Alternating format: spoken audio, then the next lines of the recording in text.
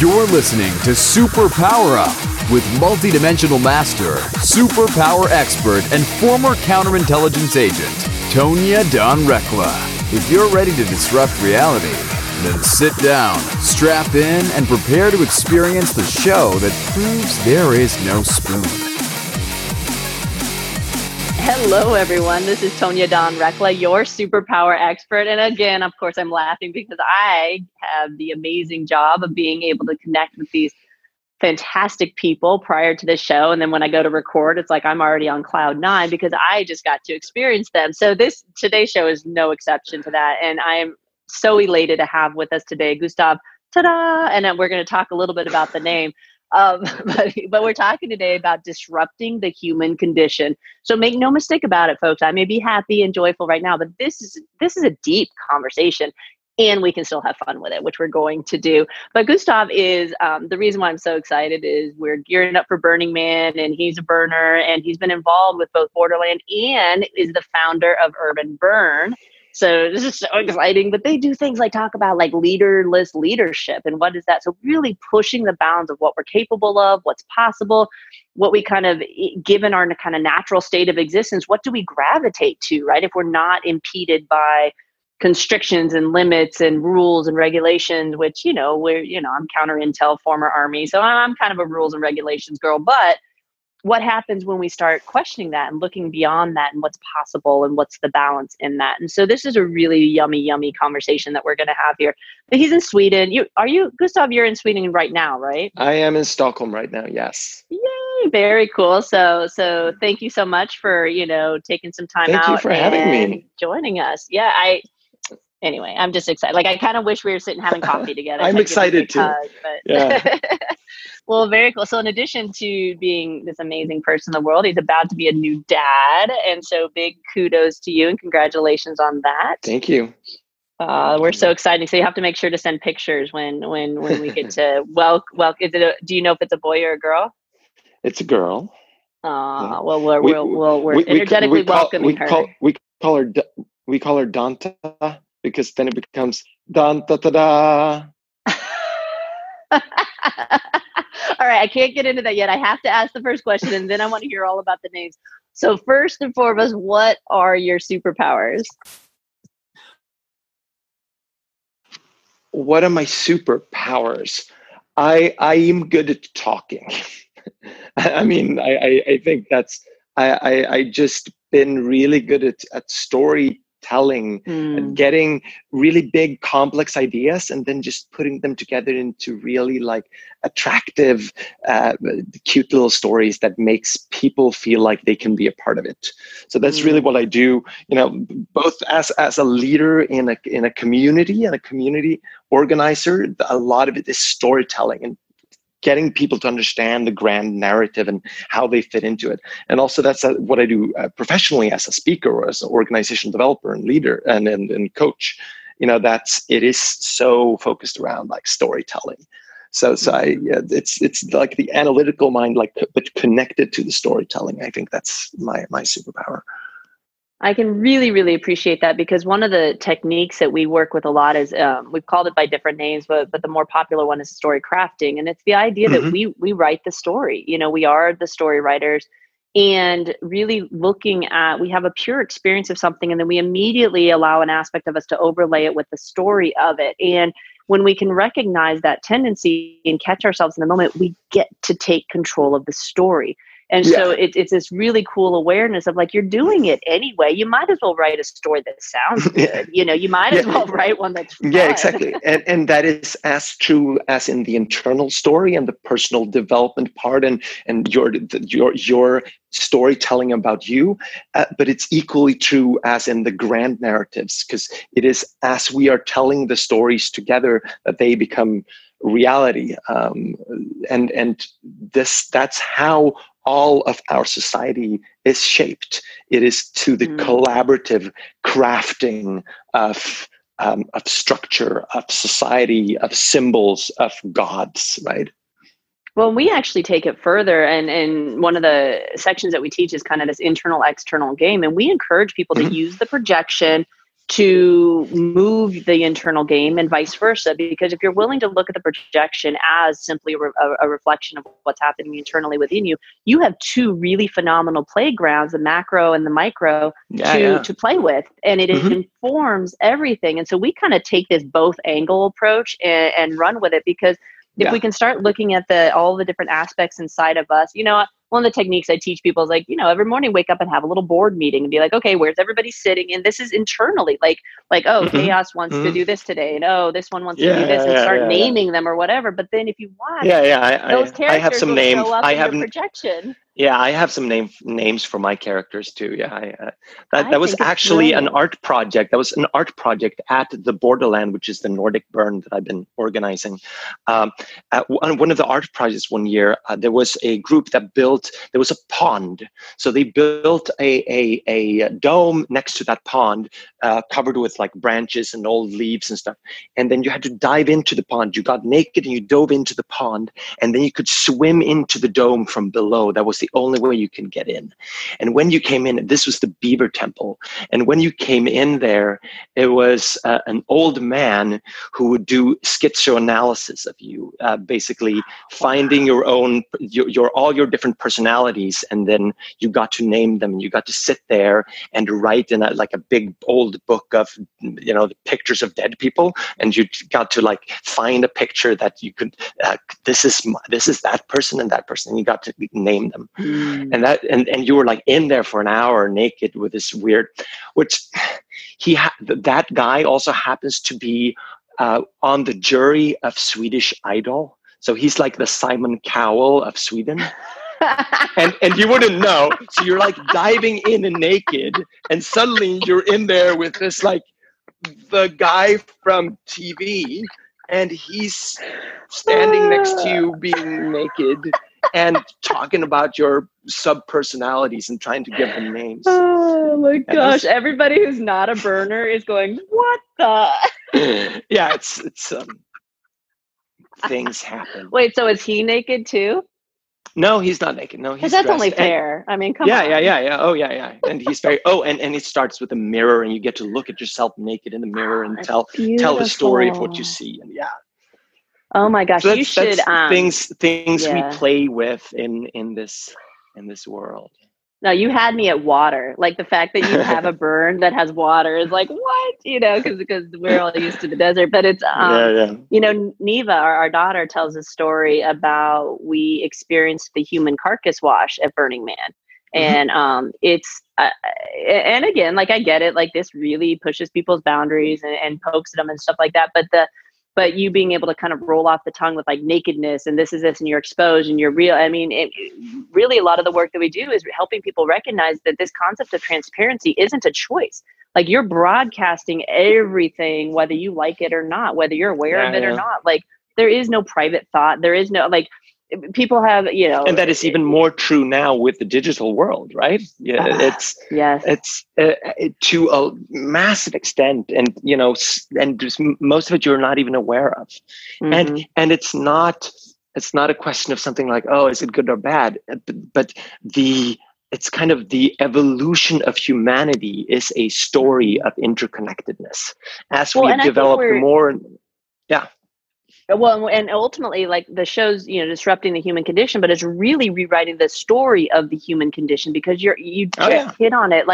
The idea that in some way that's a deficit, or in some way that's a threat to us in any way, or this transparency concept threatens our privacy.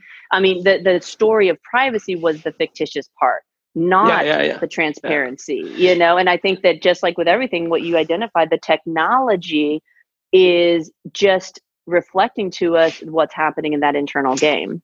I would even argue that technology is the most human thing that exists. It is what your separates quote, technology us. Forces us to become human. That's brilliant. It is what makes us different from every other species. Technology, if you extend what that, a lot of people use the word technology to just describe, everything that was invented after I was born. But technology is the history of humanity. The printing press that for the first time enabled for normal people to understand that this king, he was not a god. He was just like us, but you require, it requires some kind of basic education for everyone to be able to understand what everyone else is understanding so that they can see that we're equal. And for that to happen, it requires the printing press. So it's the printing press that enables for democracy to happen. It can never happen without that, right? Or for that matter, the written word, the fact that we can remember things from generation to generation without it having to be a generational whisper game. How telephone. How deep the written language goes in us, that we see it as a part of us, right? And it's a technology. It's a technology just like Facebook. and that is the history of humanity, is the history of technology. And we have always been it and co-evolved with it, right? So that's... You're like, I'm just going to let you run. Like, that's so beautiful. But I want to jump in here real quick because I want to dive into this more. And I promised that we would get to kind of the name game that you were talking about. And let's take a quick break. Before we do, where can we send people? I know everybody's very fascinated with you and where you're coming from with this stuff. Where can we send them to find out more information about you? So you can Google my name, Gustav, tada, and it'll probably be in some headline of this pod, I guess. And then you can find my webpage. You can also follow me on Facebook, like my page on Facebook. I think those are the most, or I'm on Instagram and stuff too. Yeah. So wonderful. Well, we're going to take a quick break. Do not leave because we are diving more deeply into this. We're talking about disrupting the human condition. Stay with us and we will be right back. Are you here to change the world? Do you talk about things like vibration, frequency, awakening, and consciousness? Are you pretty sure you have superpowers? The Superpower Net is unlike normal coaching programs and conscious communities. We provide training, intuitive guidance, peer-to-peer learning, intensive one-on-one coaching, and a high vibrational network of people just like you. When you join the net, you get 24/7 access to a collaborative group of people who support you as you master your personal power and unlock your superpowers. If you're ready to use your superpowers to change the world, then join the Superpower Net today. Visit superpowerexperts.com/thenet to learn more. Awesome. We're back. You're listening to Superpower Up. I'm Tonya Dawn Rekla, and we're talking with Gustav today about disrupting the human condition. So we have so many juicy angles that I want to go down. But first and foremost, like you told me that your name, Tada, is an assumed name, right? You crafted it for yourself. Talk to me about that. Me and my wife got married a year and a half ago, and we felt we needed a new name that gave a little bit of more of an accent to our existence. So we ended up with Tada. It's a very good stage name when you're introduced on stage, Gustav, ta-da. Oh, I'm having a blast with it. I'm like, this is fun. Except all the people who are like scared of offending me. So they're like, is it Gustav Tada? And they're really, and people get really, really afraid of, making a joke out of a serious name. Oh my goodness. So I just jumped right in and made a joke of it. Oh, it's so wonderful. So let's talk a little bit about this technology concept because, and a little bit of our backstory on that. We, my husband and I came out of the counter intel government kind of world. And so it's kind of funny that we were in this really hypersensitive, super protected, need to know classified space. And coming out of that, we can say, hey, we really think that there's a better way. There's even a lot of intel folks that are coming out speaking very vocally about open source and the value of it, and really deconstructing this kind of secrecy component and what has it really gotten us. And so we're, we kind of have our finger on the pulse of all of that. But when we came out of government and started in business, Neva was 2 at the time, and we didn't really know what we were doing. And Justin ended up taking a contract in Afghanistan so that we could continue to kind of pursue this. And in the midst of that, Neva was moving out of the just content to kind of sit there and be quiet into this, hey, I want an experience in the world too. And so I was trying to reconcile that with our pact to allow her to be involved in our business lives and to not separate her from that. And so I reached out to Justin. I said, hey, are you okay with me getting her an iPad? Right? That's against all the rules. You're not supposed to let a 2-year-old have a digital screen and blah, blah, blah, blah, blah, all this stuff. But I'm like, I can't keep pretending that she's just going to sit there and be quiet. To me, that's more detrimental than providing her something to entertain her that allows me to have a business conversation. And so that was the solution we came up with. Right or wrong, it's what we did. And what we have seen unfold from that place is nothing short of miraculous. Like, she's capable of so much more. And so we really struggled with that tech piece, because it's like, okay, do you put limits on it? Do you not put limits on it? What do you guide? And so we kind of took the approach with it that we took with just about everything else in parenting. And I was like, look, we can't keep her from it. We all know prohibition doesn't work. We can certainly control her, but that wasn't really our goal with parenting anyway. And so it was like, well, how about, what if we just give her the tools to discern for herself? And so we started teaching her resonance, like what feels good in your body to witness and what doesn't. And when she willingly, about 5 different times, took YouTube off her own iPad because she found herself going down a trajectory, and she's like, it didn't feel good to watch those. So I just took it off my iPad, because sometimes I don't have the control to not turn it on. So I just removed it. Yeah. And it's like, if our adult client had that sort of self-control, and it's like, how old is she saying that? She was probably 3 the first time she took, like, she didn't know how to take it off, but she came to me and asked for help with it, where she was like, this doesn't feel good. Right. And her language, of course, what I remember of her language is probably different than what her actual language was, but that's what I internalized from it. And then just, by empowering that, it was like, hey, and even the other day, she's like, Mom, I learned how to watch a video on my phone and on the iPad at the same time. And I was like, I said, are you afraid that your mind's going to like melt out of your ears? And she's like, no. She goes, don't be dramatic, Mom. And I was like, okay. And I was like, well, and so I just dialogued with her about it. Like, what do you think the benefit is of that? Like, do you think there's some hazard to consuming material in that way? And she can really speak to it. And so again, monitoring that with obviously she's extremely well socialized. She runs her own podcast and all this other stuff, but that's a really long, like, personal story to say, like, that it's a container that we've really been present in the middle of and looking at it from different angles. So after this, all the raving about the fantasticness of technology, the other side of it is really creating a new class society, right? Because what the technology, what freedom that comes with technology, what it enables is for people who are talented, people who've grown up in the right family, people who have access to money, education, they can take care of themselves in this constant stream of opportunity, right? On the other hand, those who can't, those who have stronger addictive behaviors, those who have, not grown up with as high self-esteem, as high level of self-knowledge, they can just as easily be drawn the other way. So it's also like a scary amplifier of class differences, of who that's a beautiful way to say it. And it's really creating a new class society on another, that is stratifying society in another way, right?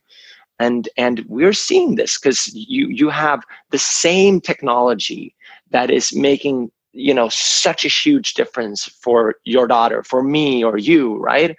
It's the same technology that puts people locked up in their basements, addicted to porn, right? It's and or gaming or whatever addiction that you can feed through this, and that's exactly hatred on the internet and the loneliness that comes with being locked into this system.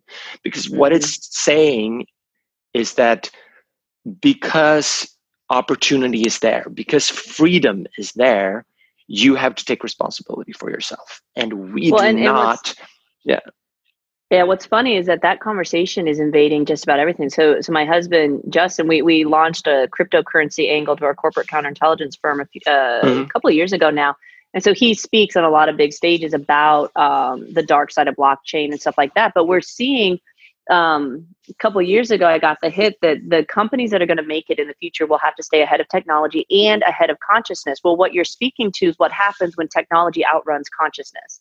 Right? When we allow technology to supersede and we haven't bolstered up our own internal consciousness or our ability to kind of maintain that self-dominion. And exactly. And it's not just about, you or about the few, but it is about everyone. And that is the issue. We do not have the social structures to pick up those who are falling behind on a psychological development level, right? So what do you think is going to happen? What are you seeing with that? I think that we are at a point where it becomes a necessity to have a kind of like a socialized, collective program or system for large scale personal development. Because I don't see I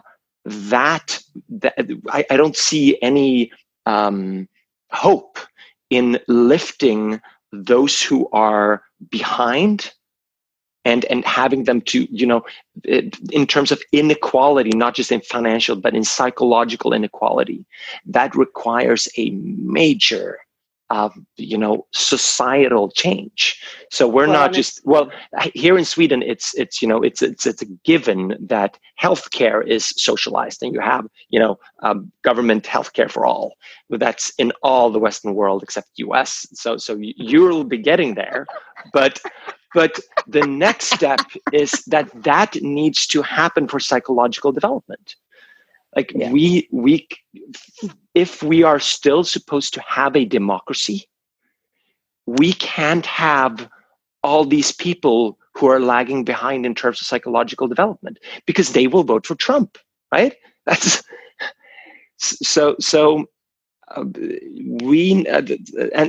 I see, Burning Man or these events or what you're working with is a part of that infrastructure, of course. 100%. And the message we got so clearly was that it's a progression, right? And so we started out, the message I got was very clear. Like, we need to teach superpowers and you need to awaken millions. Yeah. Like that was the guidance. It was pretty clear. I'm sure many of us got that message.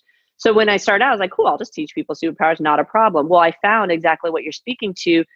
People didn't have the foundation to hold it, right? So now it's like, okay, how do we create this foundation that stands on top of most personal development, kind of spiritual growth models, which is what we did. Well, then what we found was exactly what you're speaking to. And my belief is that we're still in the social proof phase. We're still with the onesies and twosies. The last numbers that I heard was about 1% of the population is having these kinds of conversations. And of that 1%, less than 5% will actually embody it, will actually take action with it, will allow their reality to shift. That's such a small portion, but we'll get to the tipping point where we can create mass consumption. Yeah. So I mean, the key to personal development, that if you decide to work with personal development, you've already gone, 80% of the way. So already, if someone is making an active choice to listen to this podcast, to go to Burning Man, to go, you're already psychologically privileged, right? So I like that. Both you and me, we are not reaching the mass. We're not reaching the people who will need it. As long as this is like, oh, you have to find your way to. So just as we teach everyone to read and write, we need to have those structures. We need to have a way to teach everyone basic psychological literacy. And that's a political project, not just it is a social, it is an entrepreneurial project, but it's also a political project.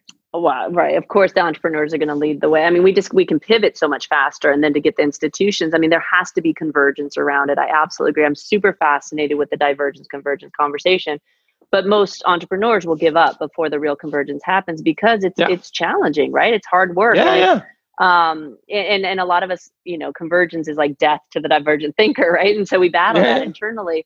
But let's go back to the comment you dropped about Trump. And in a lot of ways, I just kind of laughed at the whole last election, because it's like, dude, the rules of collective consciousness are, when we're done with something, it's done. Like, it can't exist any longer. And so to point fingers at a single archetype or avatar is missing the conversation. And I think what you're speaking to is so brilliant.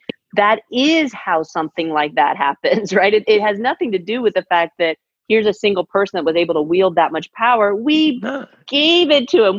Not only did we give it to him, but we asked him to take it. We united him with it, but for a reason, right? And we're missing the opportunity to learn and to change the dialogue if we want to blame and claim victim status and all this other stuff. Like, it is ours. We did make it, and we get to unmake it if we want to, but we can't unmake it by ranting and raving and pointing fingers and calling him names. Like, it's not going to work. No. I mean, it's just the logical conclusion of, decades of dismounting the the national education system. Well, I believe it was the catalyst we've all been waiting for. Yeah. Oh, yeah. You could say that, but it could also have been prevented. That's not like, well, yeah, that's the most. I agree. That's the most productive way to see it now, but that doesn't change the fact that it could have been different, right? Well, but it couldn't, given how we walked toward it. So yeah, absolutely, we could have changed the journey for sure, but. This is as good as any other catalyst, right? But it also you could also say, no, you couldn't, because the American dream is so ingrained in the collective consciousness of your nation. And what that is saying is this, the false promise that everyone can make it. And, even though we know that social mobility in US is lower than, any of the European Western countries that have more socialized systems, that you have more of an opportunity to change your class or your status in Europe than you have in US. And still, you cannot take away that idea that I can become a millionaire. Right? Well, I can make a difference. But what you spoke is interesting, because you said we know that upward mobility is greater in these socialist countries, but we don't know that. Like, it's a perspective that you're absolutely right. Like, it's challenging to be able to hold multiple perspectives. And so I think that really what it comes down to is we don't know that. That's not, somebody said something the other day about how psychologically oppressive the US is. And it's like, it's really one of those things that it's like, wait, what if that's true? And what have we gained, and at what cost? I think it's a phenomenal social inquiry. So yeah, and so it's just, freedom is just a two-edged sword that is brilliant. You have to believe that you are free for you to be able to make change to your life, right? So it's a very productive thought that I am in control and I can make a difference. And then at the same time, that means that if you are failing, it's your fault. If you identify with it. Right? So there's a difference between the experience of it and the identification of it. Mm-hmm. Right. Yeah. So one's a motivator and one stagnates. So it's the difference between, Carol Dweck's work and mindset. Like, is it a fixed growth? Absolutely. Fixed mindset or a growth mindset? And if you're willing to use it as a motivator to say, and I have to take ownership of that, and I'm going to use it to motivate me. But if you use it to define yourself in a box, the second you're not doing that, you're absolutely right. It erodes our definition of self. Mm-hmm. Absolutely. And what you are describing is what you only can realize if you're in the upper class of psychological development. 100%. Maslow's hierarchy, right? So, and that's the hero's journey, right? That's the freedom and the privilege. And I've said that before. I said, I get that I have some very privileged perspectives. And from my vantage point, I freaking earned them. Like, I battled through the gates of hell and danced with the devil. And I get that in this lifetime specifically, I designed myself so that I could expedite that journey. I chose white middle class America. I chose a particular kind of structuring so that that wasn't an impediment this lifetime. So I could have this very privileged perspective. Now, when I die, I may find out, I'm full of shit and all of it was false and I just made up this really pretty story, but I'm having fun with it right now. So, that's kind of my take on it. So obviously you and I could talk for, I don't know, years on this stuff. And I love the fact that you're willing to kind of poke at these things and prod them and say, hey, what are the implications here? Do we want to continue this? And is this the way? And I 100% agree with the construct has to change. Like, we have to offer a different paradigm. Otherwise change, it isn't sustainable. It has nothing to sit on top of. And so you all listening, you hear the call, what's necessary within some of these infrastructures and industries. We've got to start looking at, are we attending to this, right? It's great that the advancements in technology, but who can hold them? who can really sustain with that and who can run that fast and not self-destruct, right? Because we do see this game self-destructing people, like really truly taking themselves out, mental illness, physical illness, relationships, businesses. I mean, we're seeing the impact of people running too fast and too far ahead without making sure that that internal structure is sound. That you know, cities, states, countries aren't exempt from that law either. So, Gustav and I, we're going to change the world and save it, and you all can just kind of hang back and listen to the podcast. Just kidding. I know what you all are doing. I get to hear about it. It's just going to take all of us kind of chipping away and all this stuff. But in the interim, Gustav, let's remind people where they can go to find out more about you. Just Google me. There are some podcasts available. Did you find me through Eamon Armstrong's podcast, or was that it? It was Burning Man, their newsletter. Oh, my newsletter. What really piqued my interest was leaderless leadership. Yes, so there was a podcast on that by Eamon Armstrong. He runs a podcast called Life is a Festival, where he interviewed me. So that's how we got connected. So that's a podcast you can listen to. Perfect. Then I talk more about the leadership part, because we never got to any of the actual leadership organizational development stuff. But we'll do that in a well, we'll have to have you back on the show and we'll dissect that too. So, but I enjoy you and I honor you and I appreciate the work that you're doing in the world. Keep pushing those boundaries. You too. Yeah. And thank you so much for inviting me. This has been fun.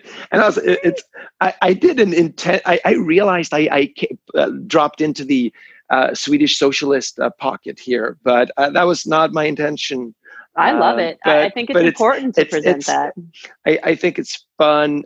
Some way along the way, I realized it was fun to play that story, because that's a story too, just as whatever American dream story you have. We have our little stories, and I don't think any of those stories are really the ones that are going to take us forward. But I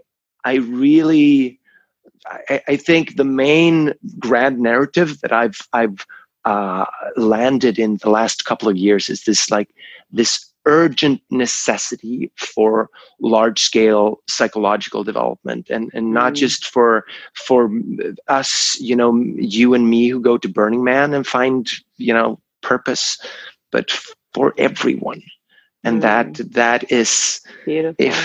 If we are going to keep this all thing together, if we're going to stop global warming, we can't even do that unless we first reach people. That's 100%. It's the catalyst for change. It's the starting point.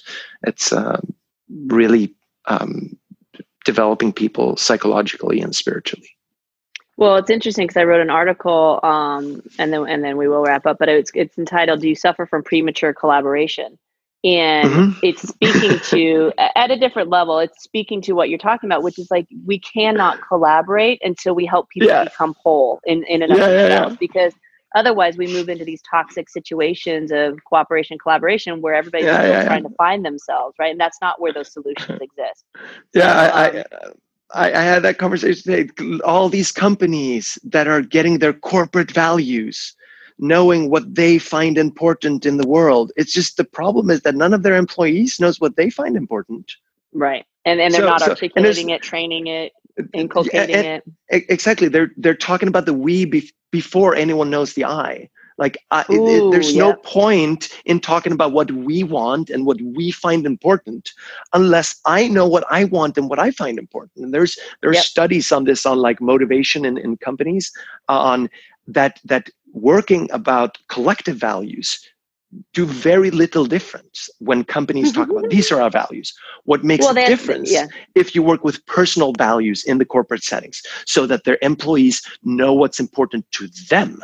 Then we can have the conversation about our corporate values. But there's no point in corporate values unless you have personal ones first. When they try to overlay holacracy onto Zappos, right? Yeah. Everybody wanted to point fingers at holacracy and saying, well, it's a broken system. But it's you can't, there is some personal development that has to happen. In fact, that's where we start people, is mastering your personal power. If you don't know that conversation and are not clear on who you are, then you really don't have anything to offer a collaboration. And that's this example of not realizing the privilege of psychological development. Having people who are so natural in this, like, hey, wow, this world is tactile. I can take initiative and I can take leadership. And then just, assuming that if you build a structure where everyone can do it, everyone will. But not everyone has the psychological tools to be able to step into that. So you need to couple it with psychological development. Otherwise, you can't change the structures. And that's I agree. Well, we this is a whole other conversation. So we're going to wrap up, folks. Okay, let's try to stop. We will come back. Thank you. And congratulations to you and your wife. And congratulations to this amazing being who chose a really fun ride. And we're excited to help welcome her into the world. So thank you for sharing some time with us and for all the amazing stuff you do in the world. And to everyone out there, as always, we appreciate your loyalty. Thank you so much for listening. And until next time, go out, uncover your superpowers, and change the world. Take care, everyone. Are you ready to discover your superpowers? Go now to superpowerexperts.com and take the superpower quiz today.